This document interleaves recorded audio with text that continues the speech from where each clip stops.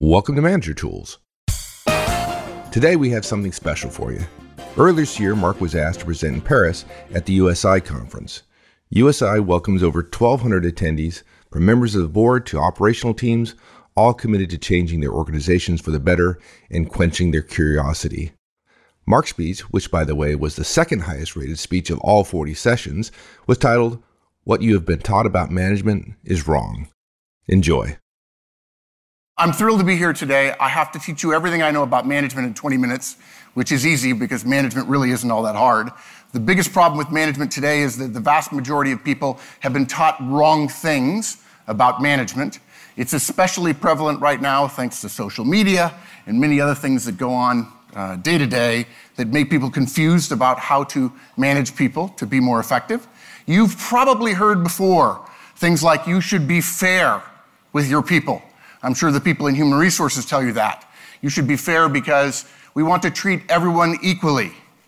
This is wrong. Absolutely wrong.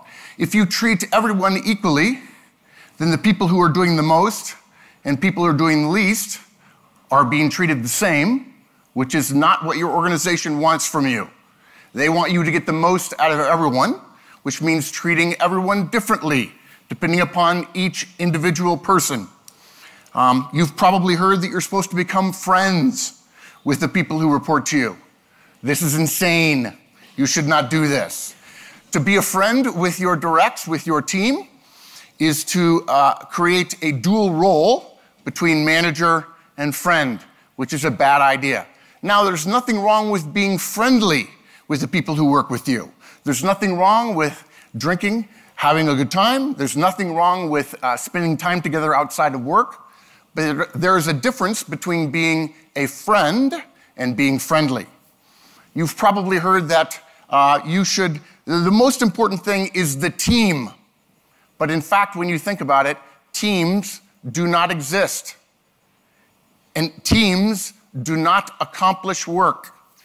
Teams get rewarded, teams get talked about, but in fact, it is individuals who perform. And so therefore, managers should not manage their team. They should manage each person on the team. You've probably heard something like millennials, young people today, people like my wife Rhonda and I's children, that we should manage them differently. If you're a millennial, I'm sure you love this. Your manager tells you how important you are and how special you are. It's not true. I'm so sorry. Everyone is special, not just millennials. But more importantly, we shouldn't manage people based on the group they are in. If you learn the basics of management, you learn that perhaps the most important thing is to get to know the individual person who is working for you. I know 25-year-olds who are just like 50-year-olds that I know. If you manage everyone who's 25 as if they're in the same group, it's a bit like me telling a woman who works for me that I'm going to manage her the same way I manage all the other women who work for me. Ladies, how does that feel? It's not appropriate. It doesn't work. You've probably heard that Asians are different. I know that you've heard Americans are different and impossible. You've probably heard that Indians are different. We have a similar saying about the French, by the way. Luckily, the French are different. Thankfully. But look, you don't manage people based on their gender or the color of their skin or where they grew up or what flag they salute. These things are not important. People are the same everywhere in the world, no matter where I go. What I'm about to tell you, I have presented on every continent in the world except Antarctica, and there's nobody there. And I will tell you, it doesn't matter where I go. I'm always hearing that Americans are like cowboys. Well, I know some people who work here in Paris, and they feel just like American cowboys to me. And I know some Americans who are very quiet and very reserved. And if you manage an American based on that stereotype of an American, you may not be getting the typical American. Something else that people get told a lot today is, oh, you should be very honest with your boss. The people who are telling you this are very young. They have never been fired because they told their boss, I think you're an idiot. Now, there's nothing wrong. There is nothing wrong with telling your boss, hey, I disagree about that. We might consider this, or maybe we ought to look at it this way. That's fine. But the idea that if your boss says to you, I want you to tell me what I could do better, and you have a list, 1, 2, 3, 4, 5 things, and you wonder why your boss doesn't like you, I can tell you why. It's because you're stupid. Now, a lot of what we hear about management is what I call fantasy management. This is the way things should be. Hopefully you won't hear me say the word should for the rest of the time this morning. But if you read a book about management, and Francois said, whatever you do, don't come without your book being published. My book comes out in a couple of weeks. It's about what we're going to talk about today. It's called The Effective Manager. But if you read the word should in a management book, and I paid an editor to take it out of my entire book, if you read the word should, you should be very careful. It implies something that's probably not true about working with other people. If you want to be an effective manager, it's actually not that hard. It really isn't. And it starts with 2 things. There are 2 things you're responsible for as a manager. The 2 biggest. There's a lot of things that your boss will tell you you have to do. But there are 2 things that matter more than anything else. If you understand these 2 things, everything you're going to do as a manager is easier. What's funny is, I bet almost no one in this room knows what the 2 things are. You probably think you do. In fact, if I asked you, you would say, oh, you need to listen. Yes, listening is good. There's no question. Or, well, you need to get to know your people. Yes, I already told you that. But really, it boils down to 2 things. When I sit down with CEOs or vice presidents and we talk about the caliber of management in a company, we look at individual managers. We have single sheets of paper, and the first thing on the top of the list, right underneath the person's picture and their name, is what results do you get? The most important thing you do as a manager is to get the results that your company wants to get. If you're sitting here now and you're a manager and you can't say, Mark, here are the 3 things my boss expects me to do. She wants me to do this, she wants me to do this, and she wants me to do this in that order. If you can't say that right now, probably every other choice you're going to make as a manager is going to be questionable. What your boss wants from you is what the organization needs from you and from her boss and on up to the top. And what most managers are worried about is very different from that. If you have more than about 10 things to do, that probably means you're talking about activities or tasks or projects that you're working on, all of which may be important, but those are not your results. One of the first things we tell new managers is go talk to your boss and find out what he or she wants from you. And unfortunately for many of you, if you took that guidance today and went back to your company and said, okay, boss, what do you want from me? Your boss would not be able to tell you, which makes things very hard, which leaves you in a situation of having to choose for yourself, which most people won't do, or what the vast majority of managers end up doing today is saying, well, she won't tell me, and I don't know, and it's not in my job description, and it's not legally required, and so I'm just gonna work really hard on everything. I'm gonna do email late at night. By the way, I'm gonna do a lot of email, and I'm gonna complain about email all the time. Here's a hint for you. If you do something a lot, you don't hate it. And people tell me all the time I hate email, and I say, well, stop doing it. Oh, I can't stop doing email. You are not going to become a great manager by doing email all the time. It doesn't work. I don't know any. In fact, the greatest managers and executives I know say, I really don't need email. Admittedly, most of them started their careers before email came along. Some managers are very good about email, but if you ask managers over and over and over again, the very best, what is really most important? They'll say, it's not hard. Do whatever your job is. Get the results your boss wants from you. And when I say your boss, let's be clear. The organization is probably not going to tell you. It's easy if you're in sales. It's easy if you're in quality. It's probably easy if you're in production. It's much harder if you're in almost any other area. Marketing is very hard. A lot of operations is very hard. There are many places in organizations where it's very hard to measure. One of the next challenges that's going to happen in the next 20 or 30 years in organizations, when digital becomes more and more important for managing, it won't transform management. Digital technology will not transform management because management ultimately ends up being about relationships between people. But the great thing that digital technology is going to do for us is allow us to measure how we do the things we do.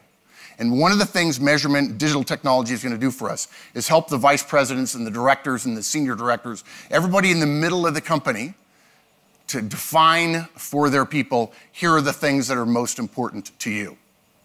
Okay. Unfortunately, we have to do something else besides results. And the reason why is because if I told all of you, the only thing I'm going to measure you on is results, very quickly you would get yourself in trouble. In fact, when management was invented about 150 years ago, a little bit longer, managers that were told, all you have to do is get results, and they very quickly started to abuse their people. If you've done any work on Wall Street, you know that the only culture that matters on Wall Street is results. And that's why it's very hard to start your career on Wall Street. They work on godly hours. It's very, very difficult. There's some places in Silicon Valley that are this way too. All that matters is results. But the best managed companies in the world have learned something else. After we measure you for results, we're going to measure you on something else as a break to create some tension to keep you from going off a cliff when it comes to managing your people. And the second thing you have to do is you have to keep your people. These are the only two things that matter. If you want to get promoted and you work in a company that's well managed today, the two things you need to do is get your job done, whatever those things are, whether it's sales or quality or production or engineering or whatever, and then keep the people who work for you. You cannot crack the whip, as we say in America, in order to get more production if in fact it causes you to lose people. Typically, the cost of people in an organization is 50%, meaning by definition, it's the biggest cost an organization has. Most of you know, if you're trying to hire, how hard hiring can be. And by the way, that's a whole nother problem we don't have time to talk about today. Most managers are horrible at hiring. They tend to hire people just like themselves, which is good for a while, and then it starts to break down. So, we only have to do two things. We have to get results, and we have to keep the people we have. By the way, I know there's somebody you're thinking about right now who works for you, and you're thinking, well, there's one guy I really don't want to keep. Okay, maybe two. Well, the first rule about that is it's your fault, okay, because you hired them. And so therefore, as an aside, I'll just mention, if you want help on these two things, I'm going to tell you the four most important things you can do, but the thing that happens before that would make this even easier, these two things, if you really want to make them easier, start making it harder to get hired by your company. If you're not having 5, 6, 7, 8, 9, 10 people interview the person that comes to work for you and have the person feel like it is impossible to get hired by your company, if it's not that hard, almost impossible, then it's not hard enough to get hired by your company. The only thing worse than having a position open that you can't fill is filling it with the wrong person. Who here's ever hired somebody, thought it would work out, and then later discovered it didn't work out so well, and you liked that? Anybody? No. Everybody hates it. Every manager I know says the same thing. Oh gosh, whatever you do, I've done it for a while, whatever you do, don't hire the wrong person. And usually it's because we're so desperate for a person. If you want better results and you want to keep the people you have, make sure that you make it very hard to get hired. Okay, but for the people you already have, you're stuck. What do you do with those people? It's actually not that hard. For the last 25 years, my firm, I'm an engineer from the military academy at West Point. I didn't like sitting in audiences like this. I'm sure I'm wonderful, but most of the time, there are places that the speaking is boring and terrible. But regardless, I would sit and I would wait for the speaker to tell me what to do. Tell me what to do. What should I do? And they would say things to me like, well, Mark, you need to be visionary. What does that mean? I don't get paid to be a visionary. I actually have to make sales next quarter. Mark, you should be approachable. And I think to myself, well, I'm actually a pretty nice guy. People feel comfortable talking to me. Don't ask my wife about that. She'll tell you otherwise. And then they say, oh, Mark, you need to learn how to see around corners. Raise your hand if you can do that. Does anybody here do that? If you can do that, I want to meet you. I'm sure there are people who say, oh, he's a visionary. He can see around corners. But I can't do that. And so what we've learned in the last 25 years, we started measuring managers. We started measuring them to find out what kind of results they got and whether or not they kept their people. And here's what we learned. There are 4 things you need to do. First, you need to know your people. And by the way, if you're thinking that the math of this is 25% for each of the 4, it's not. It's actually 40% of the value of these 4 behaviors is in know your people. 30% is in talking about performance. Those 2 things alone, know your people and talk about performance, are 70% of the behaviors you need to do in order to get the results you need and to keep your people.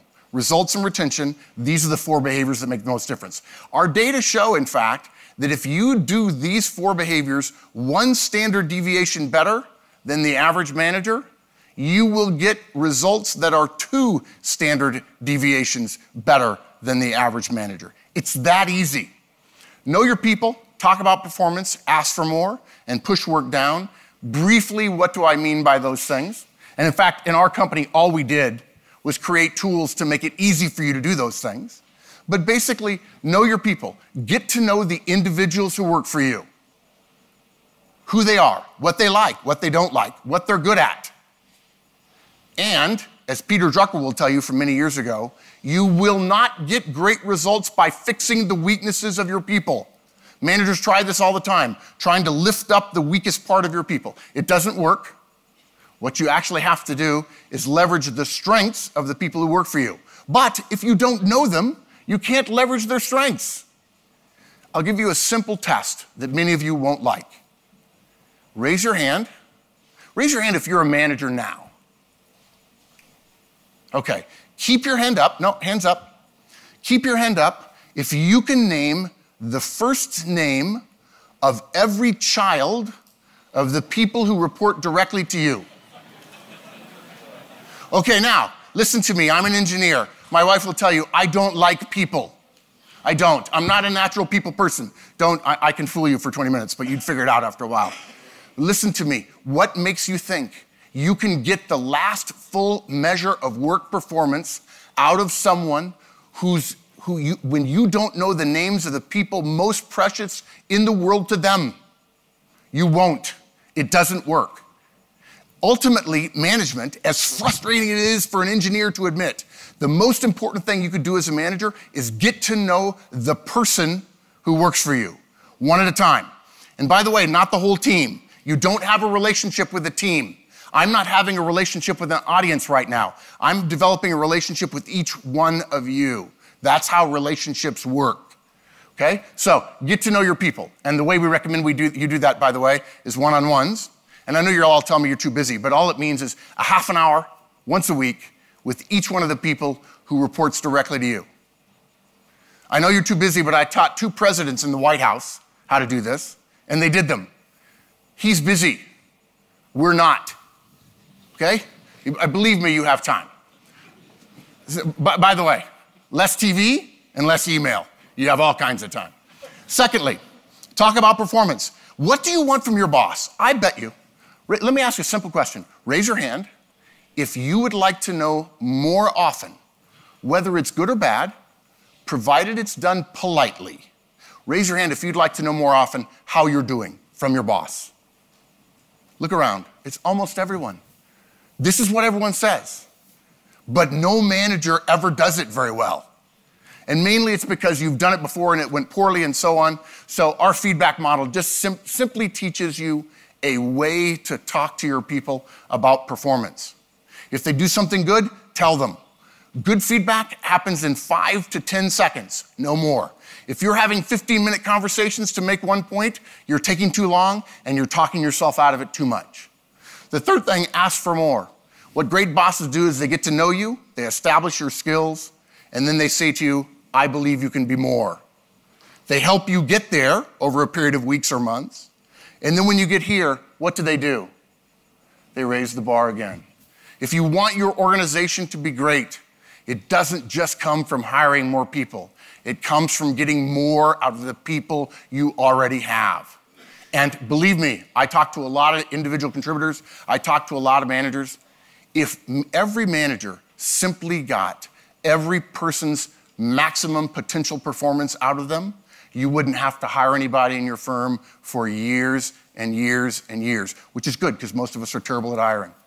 And lastly, many of you are uncomfortable with sharing your work, but if you want to create people who can take over your job, you've got to be willing to take some of the work that you're doing now and push that work down to the next layer. If you think you trust your people, if you would tell me that I trust the people who work for me, and then you also say, but they can't do my job, they are beginning to believe that you don't trust them. Ask yourself, if your boss says, oh, sure, I trust you, but no, there's none of my boss you can do, none of my job you could do, after a while you would say, maybe she doesn't trust me after all. And that's exactly what your directs think of you. And it's a very hard truth, but there it is. 4 behaviors: one-on-ones, feedback, coaching, and delegation. And actually, I said that wrong. Let me say it differently. Know your people, talk about performance, ask for more, and push work down. And I'll say one more thing. We've got tools here, and we have a podcast. I think it was mentioned. Our podcast is listened to 1.2 million times a month in every country in the world except North Korea. We don't have data about North Korea. And maybe it's good that it's not listened to in North Korea. I've presented what you're hearing today in Iraq and Afghanistan and Somalia. I've done it in Syria. We've done it in China. We've done it everywhere in the world. We've done it in Moscow, done it in Mongolia. Everywhere I go, management is the same. And everything you need to know about how to achieve these 4 things is available for free in our podcast. The mission of our firm, Manager Tools, is to make every manager in the world effective, whether they can afford to get better or not. Our job is to make you more effective, and all you have to do, unfortunately, is listen to me, because that's who's on the podcast. And also my book comes out in a couple of weeks, The Effective Manager, which talks about how to do one-on-ones, how to give feedback, how to coach, and how to delegate. Because I know, as a manager, that's what you want to know. How do I do these things? Thank you. This podcast was produced by Manager Tools. Manager Tools creates actionable management guidance every single week. To receive additional materials via our newsletter and to find products for situations you may face as a manager or a professional, go to www.manager-tools.com. Search for Manager Tools on Facebook, Twitter, and LinkedIn.